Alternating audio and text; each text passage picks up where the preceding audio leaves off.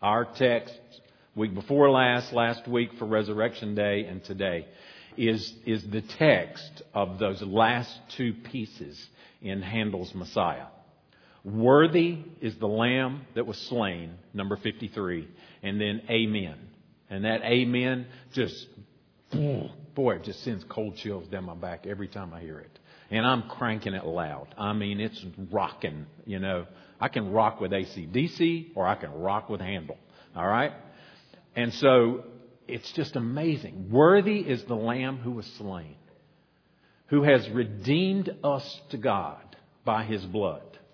Worthy is the Lamb who was slain to receive glory and honor and riches and wisdom and strength. That's the song that Handel so beautifully wrote, coming from this text. Let's look at it. All right?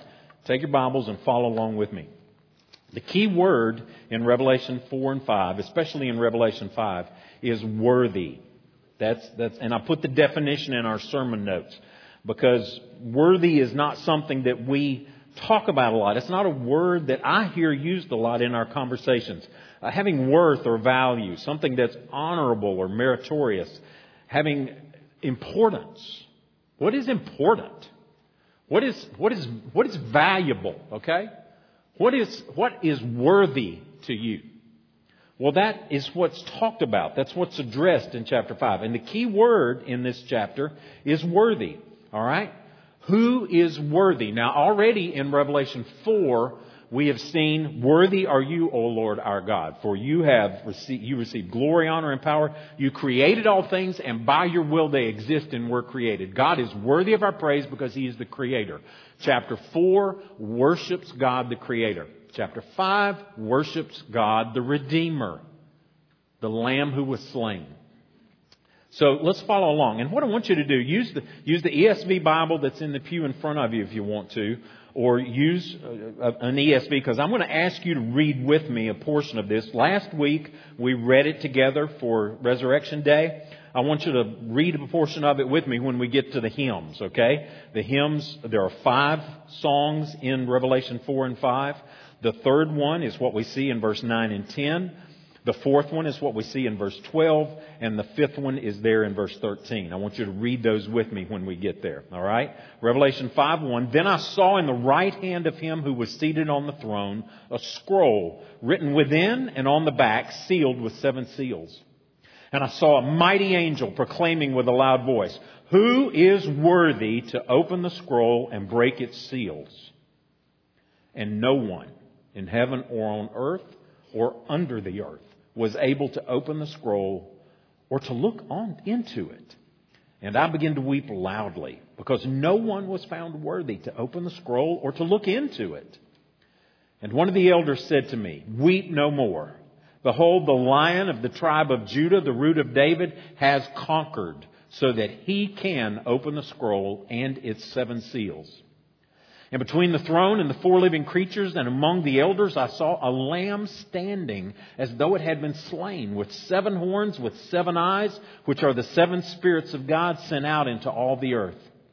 And He went and took the scroll from the right hand of Him who was seated on the throne. And when He had taken the scroll, the 4 living creatures and the 24 elders fell down before the Lamb, each holding a harp and golden bowls full of incense, which are the prayers of the saints. And they sang a new song, saying, read it with me, Worthy are you to take the scroll and to open its seals. For you were slain, and by your blood you ransomed people for God from every tribe and language and people and nation. And you have made them a kingdom and priests to our God, and they shall reign on the earth. And then I looked, and I heard around the throne and the living creatures and the elders the voice of many angels, numbering myriads of myriads and thousands of thousands, saying with a loud voice, read it, Worthy is the Lamb who was slain to receive power and wealth and wisdom and might and honor and glory and blessing. And I heard every creature in heaven and on earth and under the earth and in the sea and all that is in them saying, To Him who sits on the throne and to the Lamb be blessing and honor and glory and might forever and ever. And the four living creatures said, Amen. And the elders fell down and worshipped. God, we do need you to open the eyes of our hearts to see through this open door that you gave to John and that you gave to us. So, Lord, just as Paul prayed in the book of Ephesians, Lord, we pray that you would enlighten the eyes of our hearts to see. And I pray that, Lord, in Christ's name. Amen. Who in the world, who above the world, in the world, or below the world is worthy to approach the throne of God and to take from His hand this scroll that is so prominent in this passage of Scripture? Well, the answer to that question is, as we saw there, the Lion of the tribe of Judah, the Root of David, who has conquered. So He can take the scroll and open the seals. I love what Schreiner said. Jesus is the one who has conquered and overcome, not because He mauled His opponents, but because He gave His life for sinners. He triumphs through suffering and death instead of through the destruction of His opponents with overwhelming force. Now, make no mistake, as we will start to see in chapter 6, these opponents do have to reckon for their rebellion. And they, in a sense, do get mauled. They do get destroyed. But that's not what we see right now. What we see is the risen Christ standing triumphant. He is the Lamb who was slain. He is the Lion of the tribe of Judah. He is the Root of David. And as such, He is worthy to take the scroll and I believe, govern it. Work it out. Manage it, if you will. Govern all that is included in this scroll that John sees. So let's just see that. And in your sermon notes, you're going to see basically three headings. You're going to see the scroll, you're going to see the Lamb, and you're going to see the response that comes from that, okay? So John says, I saw in the right hand of Him who was seated on the throne a scroll written within and on the back, sealed with 7 seals. So notice who's holding this scroll. It's the one we saw over in chapter 4, okay? It is the Lord God Almighty, the one who is eternal, who was and is to come. He is the one seated on heaven's throne. That's who holds. And notice how He's holding this scroll, this writing. He's holding it in His right hand. And throughout the Word of God, the right hand is this picture, this symbolic picture of power and authority and might, okay? The psalmist, David talked about it a lot. As your name, O God, so is your praise, reaches to the ends of the earth. Your right hand, the psalmist said, is filled with righteousness.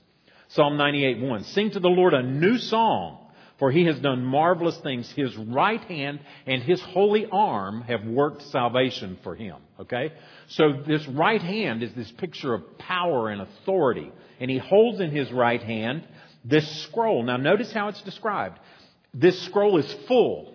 How do we know that?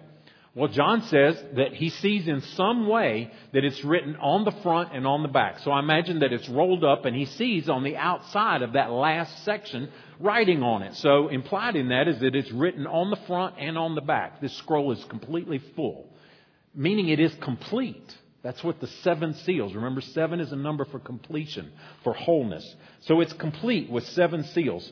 There's nothing missing and there's nothing that can be added to it. It's complete in every way. And so it speaks, this idea that it's sealed up, speaks of God having the authority.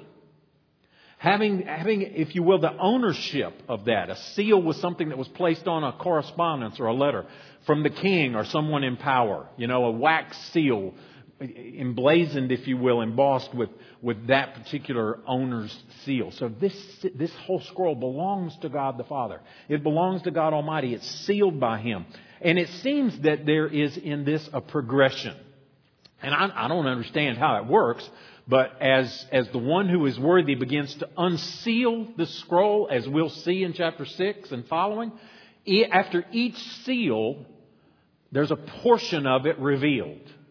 So it's not like you rip off all 7 seals and start reading, all right? We don't even know the table of contents unless God had in some way made it available to us. So So there's this idea of this progressive unfolding of what it is that's to follow. Deuteronomy 29 says, the secret things belong to the Lord our God. Deuteronomy 29:29. But the things revealed belong to us and to our children forever. God is in the process here in Revelation 4 and 5 and following of revealing some secret things to us. And He's given us the invitation to look up into heaven through this open door that John sees in chapter 4. All right? So what does this scroll represent? I put a little bit there in your sermon notes.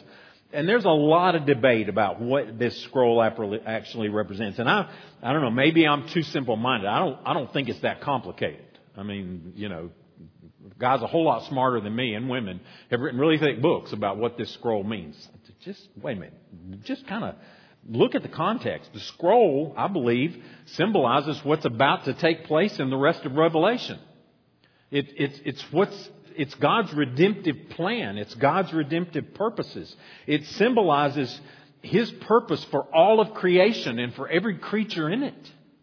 It is, if you will, kind of thinking back into Ezekiel, and Daniel talks some about this too. It's a scroll of judgment that we're about to see unfold. It's a scroll of salvation that we're going to see completed. It's a scroll of restoration, a new heavens and a new earth, a new Jerusalem coming down out of heaven, prepared as a bride. So it's this picture of this complete, Daniel called it, in Daniel 12:4, Daniel was told to seal up this book until the end of time. So it's the book about the end of time. But understand, right, that this end time began with Jesus' first advent, when He came the first time. So we're in the final days. And it's leading up to the time when that's all consummated, when it's all brought to a conclusion. It's like Ezekiel's scroll. Ezekiel writes in Ezekiel 2, writing on the front and on the back. Okay, that's the other reference that we have to this full scroll. And there were written on it words of lamentation and mourning and woe. For many, it's a scroll of lamentation and mourning and woe. And for many, it's a scroll of celebration and joy and redemption and recreation. Joel Beeke said this, there is completeness here. The book is full. There is no space for additional writing. There are no omissions waiting to be filled in or corrections needed. He says the scroll is God's comprehensive, detailed, unchangeable plan for His creation. From the falling of a hair from your head, dear believer, to the latest world-shaking events reported in today's news, everything is on that scroll. The destinies of every atom in the earth, as well as the mighty galaxies of the cosmos, all are there. I think that's what it is. It is God's plan. It is God's purposes. And here's the crux. Here's the problem. If heaven has a problem, this is it in Revelation 5. That if this scroll is not opened, those things don't happen. That if this scroll stays sealed, God's purposes, as we'll see in the rest of this book, are not unfolded. They are not realized. Implied in this, symbolized in this, is that there needs to be someone, some way to unroll this scroll so that what God has purposed can actually take place, can actually be worked out. This scroll must be opened for that destiny to be fulfilled. This scroll must be open for those purposes to be accomplished and for sinners like you and me to be redeemed. How do we know that it's so weighty? How do we know that there's that much hanging in the balance? What's the big deal? Well, look at the text. There's a question that comes rolling across creation, all of cosmos. It says, I saw a mighty angel proclaiming with a loud voice. Now, that's something we're going to see over and over in Revelation. You're going to see something and then hear something. Okay? It's kind of this play on words. It's kind of this mysterious way that the Holy Spirit's revealing this to us. You see something and hear something. Or you hear something and turn around and see something completely different. You see a little of both of those things in Revelation. Well, here, the mighty angel is seen but heard. Who is worthy to open the scroll and break its seals? This angel he's mighty.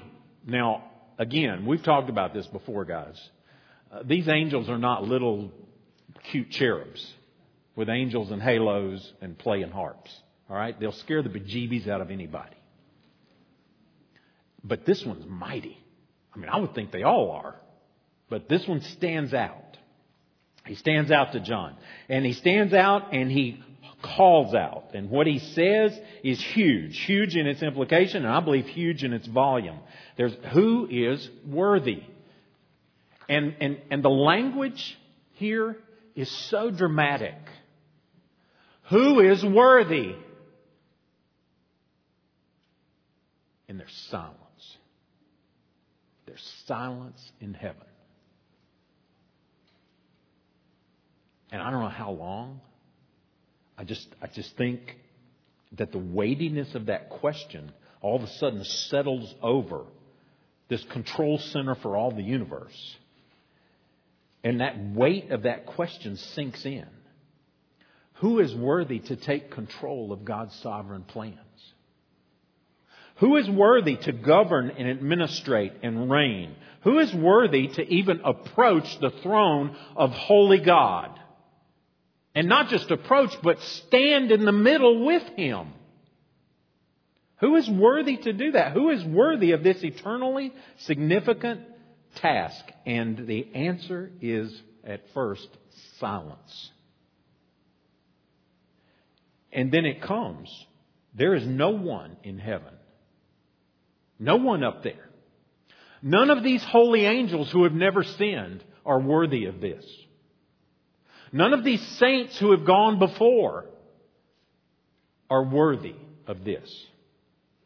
No one on the earth right then or now is worthy. And no one under the earth is worthy. There's no one worthy to not just open the scroll or to look into it. I was reading a book this week. I don't even know why I bought it a while back, but it looked interesting. 131 Christians everyone should know. Holman Press published a book. 131 Christians everyone should know. It's interesting the way it's broken down. There's theologians. There's a section for theologians, and included in that are people like Martin Luther and Jonathan Edwards. There's a section in there for evangelists and apologists, like George Whitefield. And of course, Billy Graham is in the book. There's preachers and pastors like John Newton and Charles Spurgeon. All right. There's musicians and artists and writers in one chapter, like Rembrandt, Bach, Handel is in there. C.S. Lewis is included in that. There's a chapter for poets. There's a chapter for denominational founders. There's a chapter for what he calls movers and shakers. There's a chapter for missionaries like Hudson Taylor, Jim Elliot. Missionaries who left the comforts of home and went to a foreign land where they didn't know the people, didn't know the language, didn't know the culture. Many of them lost their families there to sickness and health. Many of them lost their own lives there. There's a chapter in there on what it calls inner travelers. These are those spiritual types, okay, like Brother Lawrence or Oswald Chambers, whom many of you read every morning. There's activists like William Wilberforce and Harriet Tubman. There's kings and rulers, scholars and scientists, Galileo, Copernicus. There's martyrs for the faith like Stephen and Ignatius and Dietrich Bonhoeffer. Not a single one of them is worthy. No one. Not Abraham, not Moses, not Paul. No one. Not John as he stands there and sees this. No one. That's the answer. There's no one worthy. And I hate to break it to you guys, but you and I don't qualify either. Because like every other human being before us, we have all sinned and fallen short of the glory of God. And I'll say this again later. I don't think any of us are so brash or prideful, I would hope not, that we would think, oh, I could walk across the throne room of heaven and take that scroll. None of us, I don't think, are that crazy. We wouldn't try to do that. But here's what I try to do. In my own little universe, I just leave this throne room out of it. I don't need Him. telling me what to do. I'm not going to approach His throne. I just don't want Him bothering mine. None of us are worthy. And here's the response. Here's why it's such a weightiness. Here's why it's such a big deal. See, John is not merely a spectator here. He's not a bystander. He's involved in it, and he gets it. He understands. If there is no one worthy, the implications of this are heartbreaking. He's broken by the reality. He weeps at the prospect that creation and all creatures are lost forever and undone with no hope. That's what happens if this scroll doesn't get opened. And he weeps because he realizes there's no salvation for God's people. There's no restoration of God's creation. There's no hope for the human race unless there is someone who does that. So here's the question I was thinking about. What moves us to tears? He wept at the reality of lostness and its consequences. What breaks our heart? What breaks my heart? Is it the lostness and despair of my fellow men, my brothers and sisters around me, of fellow humans? Is that what breaks my heart and causes tears? Or is it the loss of my political party or my portfolio or my comfort or my favorite team? What brings me to tears? John got it. He was not just a spectator. He was involved in it. There's this scroll. And then secondly, there's the answer. Praise God. There's an answer. Amen. The strong Savior. And one of the elders in verse 5 said to me, "Weep no more. Behold." There's that word again. We're going to get that a lot. Behold. Here, John, look at this. Weep no more. Behold, the Lion of the tribe of Judah, the Root of David, has conquered so that He can open the scrolls and its 7 seals. And between the throne and the 4 living creatures. So get the geography here, okay? Get the logistics. Understand this. Here at the center of the universe is the throne, and there's these 4 living creatures that we saw in chapter 4, and the elders then on another concentric circle kind of around them, and then there's angels, and then there's everything else. But here between the living creatures and the throne, implied in that is at the throne. Between the throne and the 4 living creatures and among the elders, I saw a lamb standing as though it had been slain with 7 horns, with 7 eyes, which are the 7 spirits of God sent out into all the earth. And He went and took the scroll. Thank you, Jesus. He went and took it. Took it from the right hand of Him who was seated on the throne. John, stop crying and start looking, okay? So what is he looking for? Well, he's been told the Lion of the tribe of Judah and the Root of David has conquered. And we talked about this last week. I touched on this briefly last week, on Resurrection Sunday. And I'm not going to go back through the whole thing, but he's told to stop crying because the Lion has overcome. The Root of David has conquered. And this Lion of the tribe of Judah is a messianic title that comes from Genesis 49. When Jacob was blessing all of his sons in Genesis 49, he speaks to Judah, and this is what he said to Judah. "Judah, your brothers shall praise you. Your hand shall be on the neck of your enemies. Your father's sons shall bow down before you." Verse 9 of Genesis 49. Judah is a lion's cub. "From the prey, my son, you have gone up. He stooped down. He crouched as a lion, as a lioness. Who dares rouse him?" And then in verse 10 it says, "The scepter shall not depart from Judah, nor the ruler's staff from between his feet, until tribute comes to him, and to him shall be the obedience of the peoples." Wow, that prophecy given to Judah is a prophecy about this Lion of the tribe of Judah that we see now behind the door of heaven. And He's also the fulfillment of messianic promise given to David. Isaiah 11, "There shall come forth a shoot from the stump of Jesse, and a branch from his roots shall bear fruit." Jeremiah the prophet said the same thing. "Behold, the days are coming, declares the Lord, when I will raise up David a righteous branch, and he shall reign as king and deal wisely and execute justice and righteousness in the land." That's what's in that scroll, the justice and righteousness in the land. And this Lion of the tribe of Judah, this Root of David, has conquered. Remember last week that word Nike? In the Greek language, He has conquered. He has overcome. He has prevailed. And when John turns to see this roaring lion, he sees a lamb. A lamb standing. A lamb standing who had been slain. A lamb standing who had been slain, who is standing there at the throne of God, where only God can stand.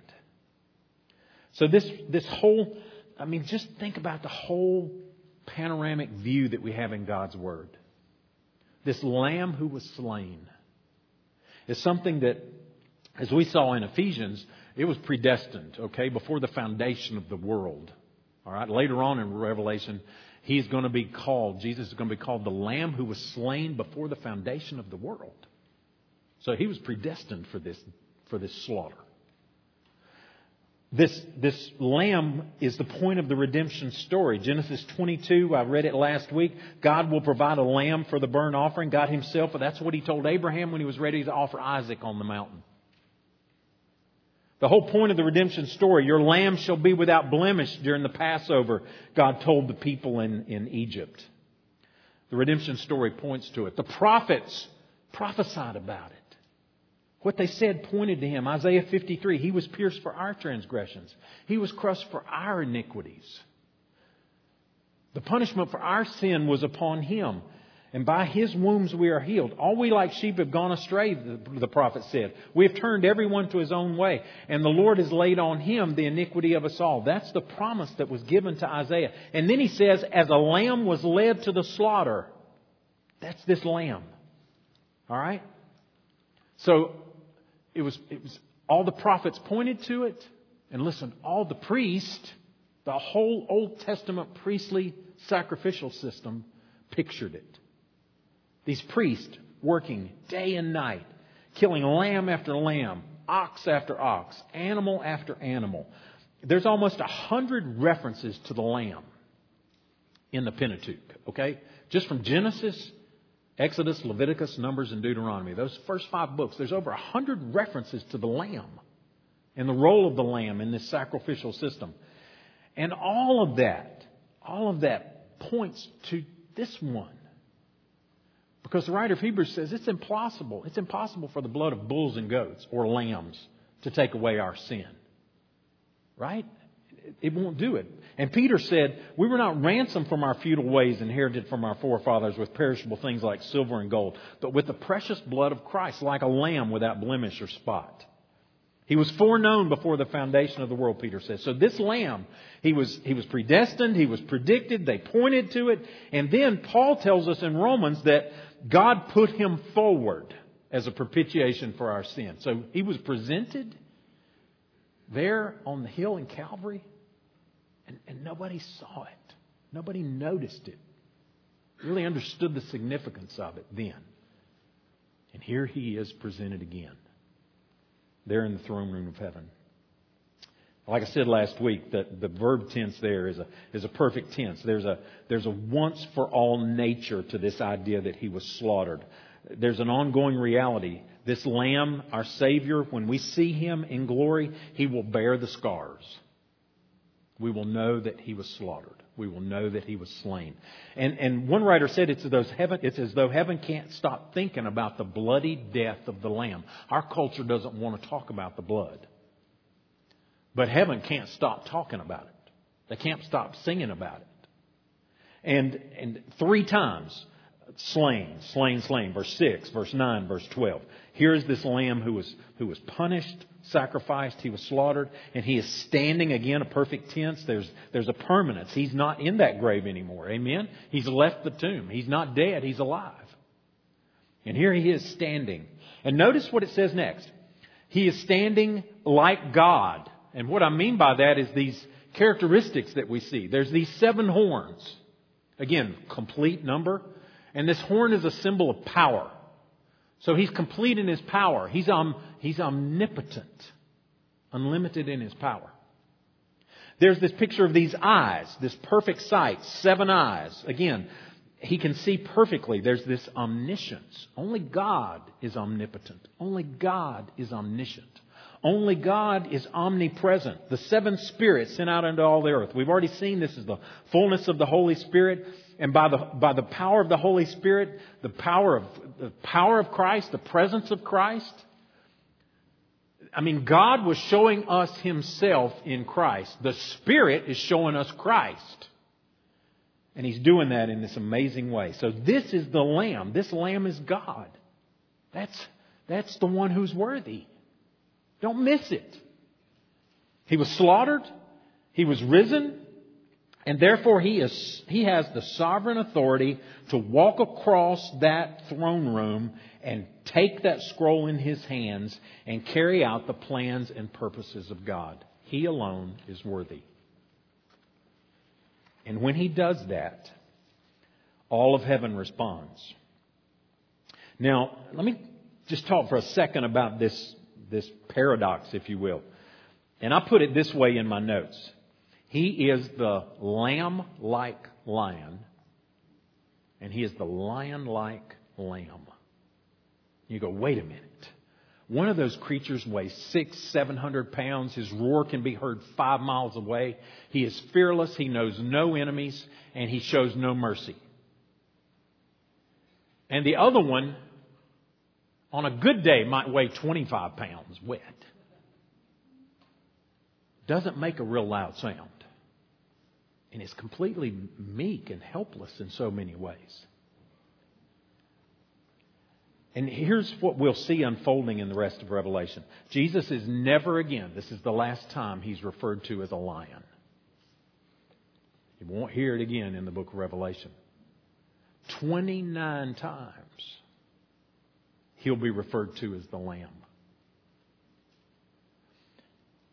And in the book of Revelation, one writer said, Revelation wasn't written to Jesus' enemies. It was written to His children. To those who love Him. And to those who love Him and are called according to His purpose, He is pictured as a lamb. In Revelation 7 and verse 9, it says, After this I looked, and before me there was a great multitude that no one could count, from every nation, tribe, people, and language, standing before the throne and in front of the Lamb. They were wearing white robes and were holding palm branches in their hands. They cried out with a loud voice, Salvation belongs to our God who sits on the throne and to the Lamb. Same thing over in the end in Revelation 22. The angel showed me the river of the water of life, as clear as crystal, flowing from the throne of God and of the Lamb. It's a shared throne. Flowing down the middle of the great street of the city, on each side of the river stood the tree of life, bearing 12 crops of fruit, yielding its fruit every month. The leaves of the tree are for the healing of the nations, and no longer will there be any curse. The throne of God and of the Lamb will be in the city, and His servants will serve Him. This lamb-like lion, meek, reigning, providing, showering down grace and goodness, but He is also lion-like. In Revelation 6, then the kings of the earth, the princes, the generals, will see this. We'll see this hopefully next week.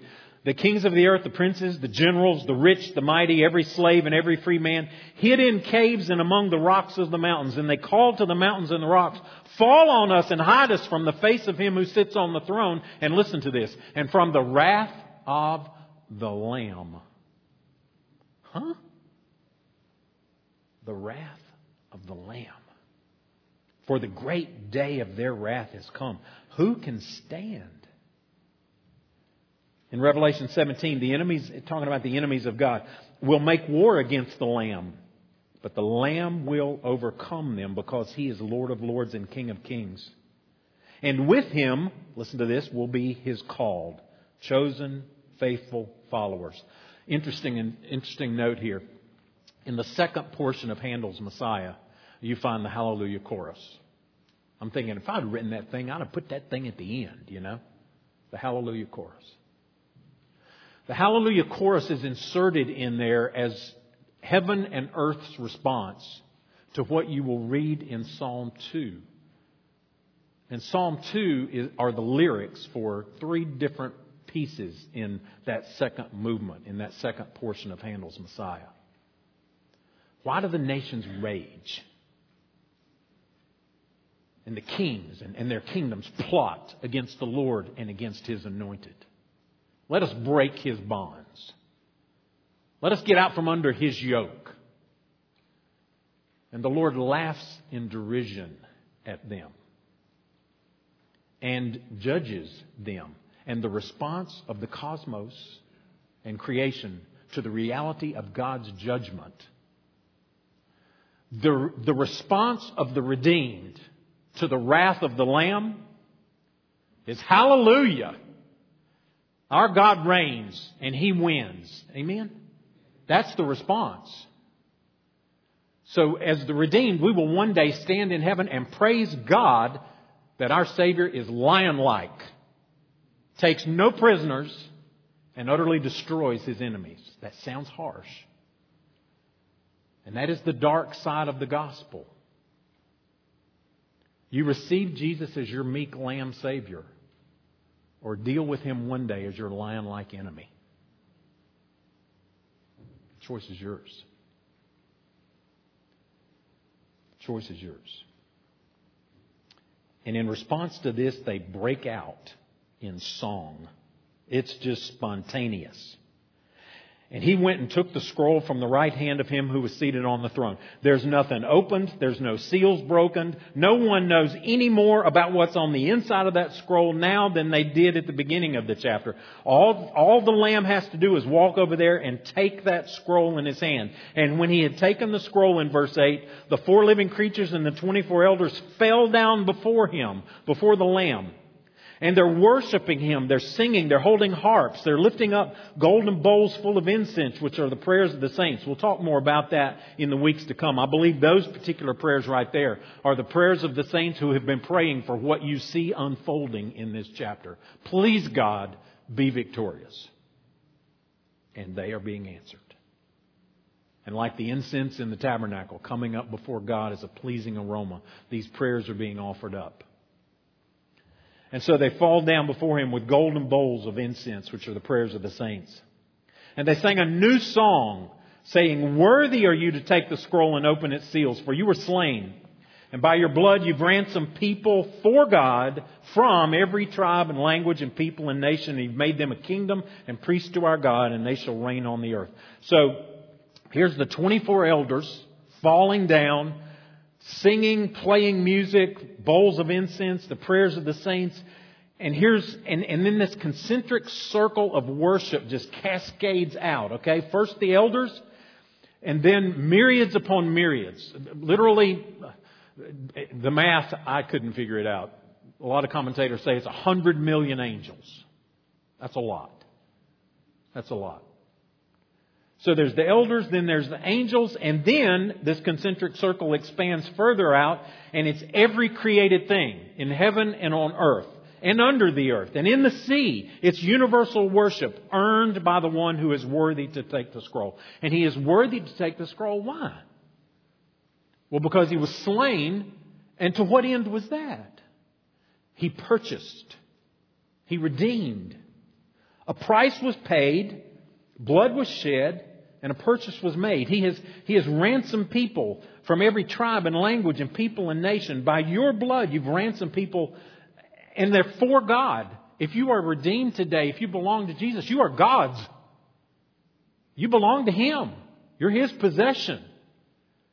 Let that sink in. That's your identity. That's who you are today. You belong to Him. You're His child, His possession.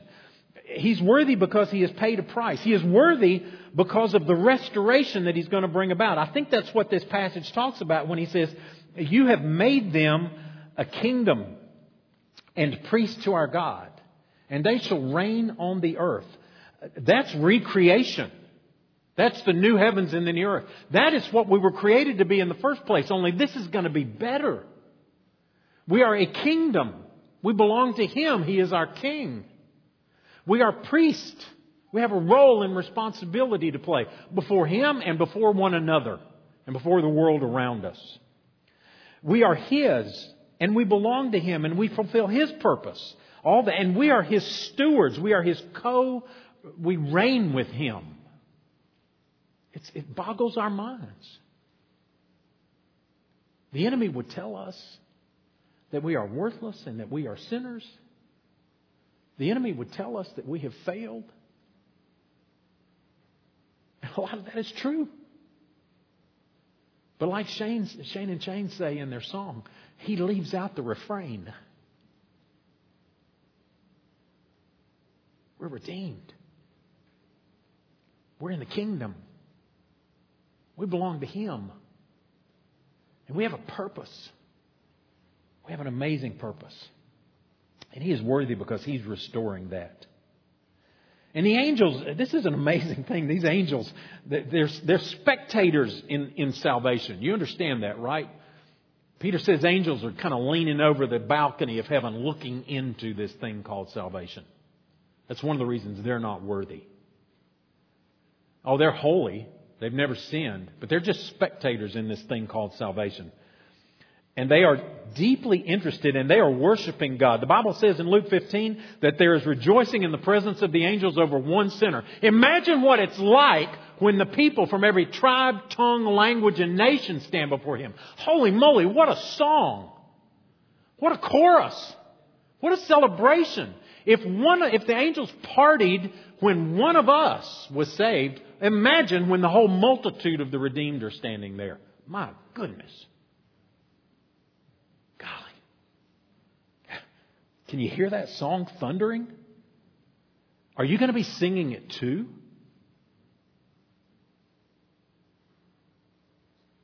Let's think about how to apply something as massive as this. I've got 4 things for you to think about. Jesus is at the center of this universe. He is in reality. He is spiritually. Jesus is at the center of the universe. I have a simple question for you this morning. Is He at the center of your universe? Is He the theme of your song? One old Puritan writer put it this way: heaven must be in you before you can ever be in heaven. Jesus is lamb-like in His meekness, lamb-like in His obedience. Isaiah said, like a lamb led to slaughter, He was silent before those who took His life. He is meek, He is gentle, He is lowly in heart. And if you come to Him, He says you will find rest for your souls. And so this meek lamb who is standing resurrected and alive right now in heaven is gently calling for you to come to Him and be saved, to turn from your sin, to get out of the throne room of your own little universe and expand the whole reality of your life and invite Him in. He is standing at the door and knocking. I know that's not the full application of that, but He is today, just through the preaching of this word. Will you invite Him in? Invite in this meek, lamb-like Savior, or face Him as a lion-like opponent. There's no future in that. There's no future in that. Christian, is He at the center of your universe and is He the theme of your song? I just asked that for the person who might not be in Christ today, but remember, we have all sinned and fallen short of the glory. And I say again what I said earlier. None of us, I don't believe for a second, would dare take a step across that throne room and feel like we're worthy to approach the throne and take that scroll. But we will so often say, God, if it's okay, you just stay out of my little throne. You stay out of my little world. I'm doing okay without you. And we need to repent of that. Church, He is worthy. He is the Lamb who died for you, and He is the Lion who fights for you. He is the majestic Lion. He is a meek Lamb. And I just think on this. I've been thinking about this all week now for about 3 weeks, just meditating on this. How does that come together? Meek as a lamb, fierce as a lion. And in some mysterious, miraculous way, that comes together in Christ. That comes together in Jesus. And so just think about how mercy and majesty meet. Think about how strength and humility never lose sight of that amazing grace. Don't get tired of singing that song. And never lose sight of the fact that it is victory in Jesus that we have. Sing about His blood. Be broken by it. But rejoice in the victory you have through it, church. Thirdly, I was thinking about this early this morning. This just came to me early this morning. The emotions we see in Revelation 5 should be the emotions of the church today. There should be weeping over the lostness and the desperate condition of those around us without Jesus. And there should be joy in the victory that ours is in Christ. Weeping and singing.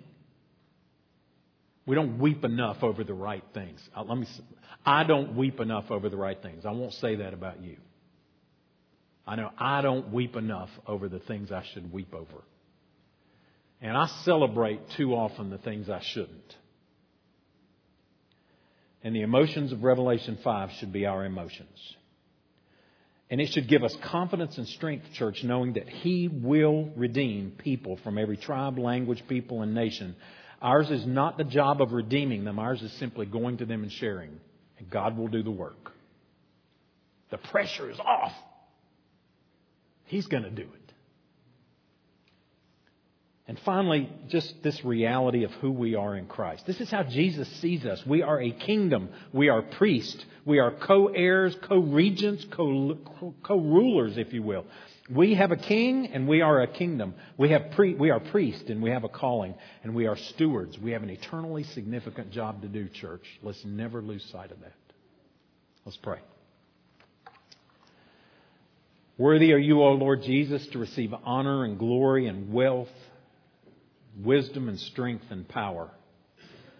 Help us give you